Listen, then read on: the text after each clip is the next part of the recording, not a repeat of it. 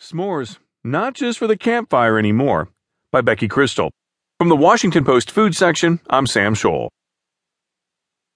The Girl Scouts may have been marking the 100th anniversary of their cookie sales by introducing two s'mores-inspired creations to their lineup, but it turns out the organization was on point when it comes to contemporary dessert trends.